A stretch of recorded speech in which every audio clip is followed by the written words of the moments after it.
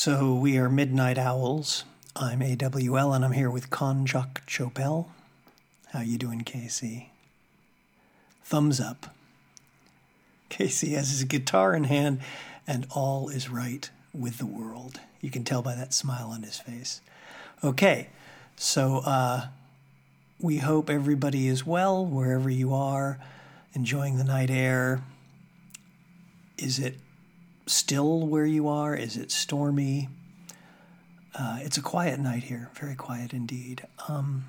I would even go so far as to say that the air here is heavy. So this is our fourth podcast, which makes it a new moon, and there are lots of stars. And Joe's been in touch with us again. Joe is a midnight owl, and she lives in Laurel Canyon. And she said she was turning out the lights, getting ready for bed, and she saw something sort of flicker outside her window. And when she went to have a look, she said it looked like there was a spark floating in the air. Just this spark just sort of floated around for a minute, like did zigzags and like little squigglies and loops, and then it just disappeared. And she has no idea what it was.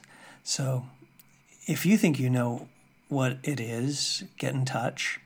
They don't get lightning bugs where Joe lives.